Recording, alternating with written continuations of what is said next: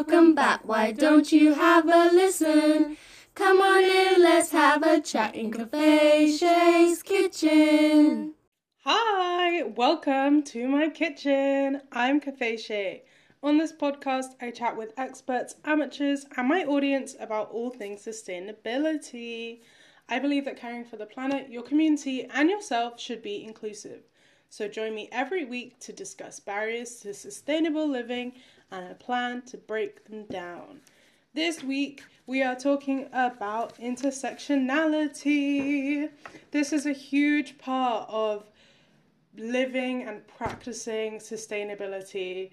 I truly believe that caring for the planet, as I say in my intro every week, caring for the planet should be inclusive. It should be representative of all the different types of people we have on this earth. And I'm constantly using the term intersectionality. It is thrown around a lot, so I thought I would dedicate an episode to talk about intersectionality, define it, all of that jazz. So yeah, I hope you enjoy.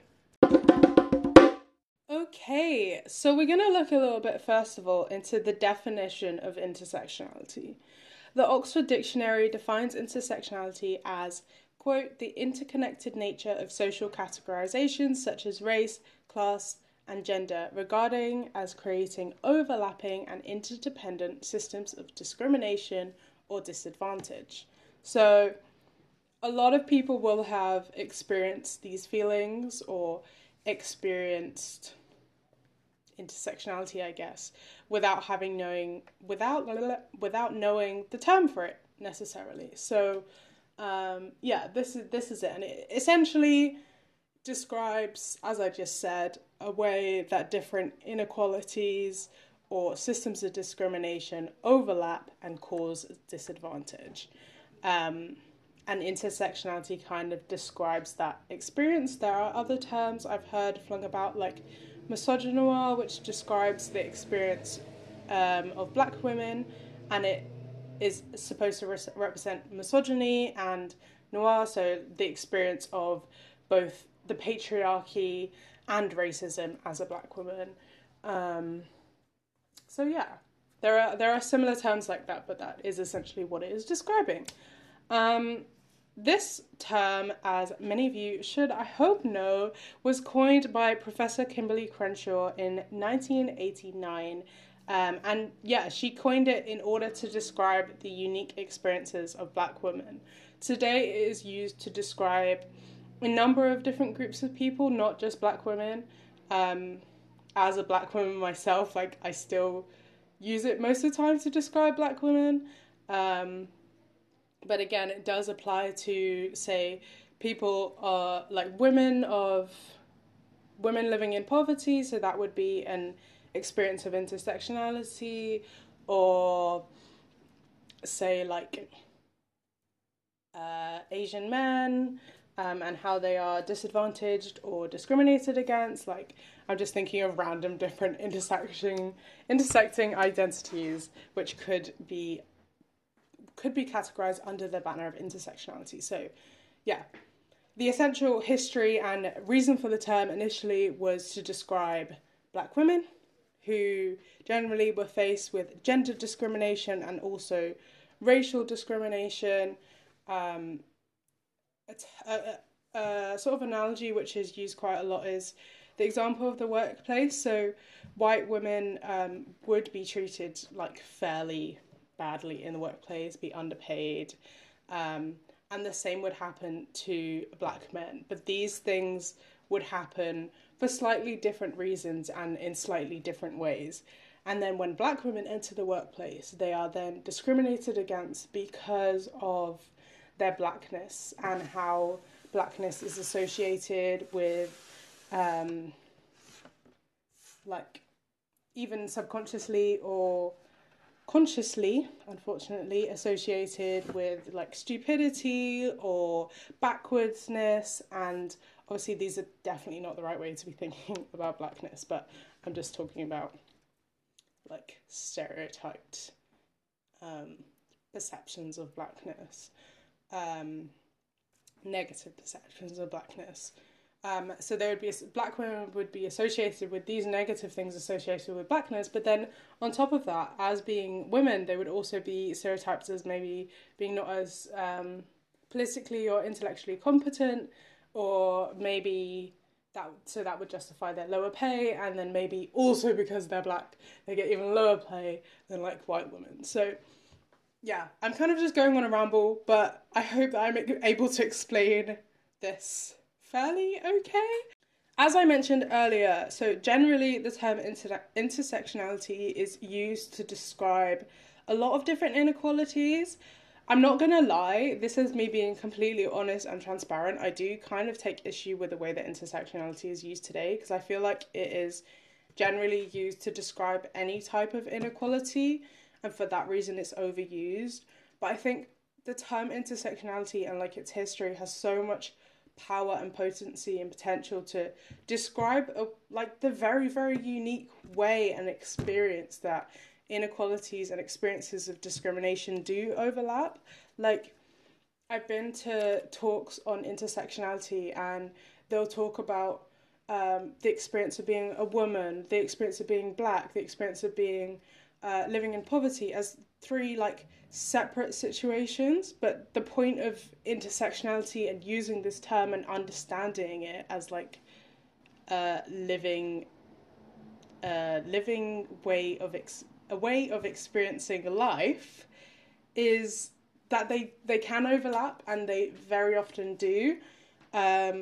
So yeah, that's just me being like a little bit nitpicky, that I'm not a huge fan of the way that it's used all the time today. But just know that when I'm using it, I'm generally trying to refer to the ways in which inequalities overlap. Most often, I'm thinking if you're a person of colour and if you're a woman, but that's not necessarily woman or person of gender minority. That's not necessarily the only way that I use that term, but that's just the most frequent way that I use that term, I think. But that's me personally, so no one else is obliged to this, of course. Many people use it to express that every person's experience of life is unique, and they include issues of ability, sexuality, religion, and how this may be impacted by larger social problems. So in my context, I use intersectionality, and it's a huge aspect of my work, because I look at things like how, say, being a black woman or being a woman living in an area which is typically socially, economically deprived might put you at higher risk of being near like toxic water or waste disposal sites, and maybe give you a higher risk of severe asthma or disease from water, air pollution, things like that. So like the way that I understand it, it's not just race, class, gender, even though that example was race, class, gender, so probably not a good one.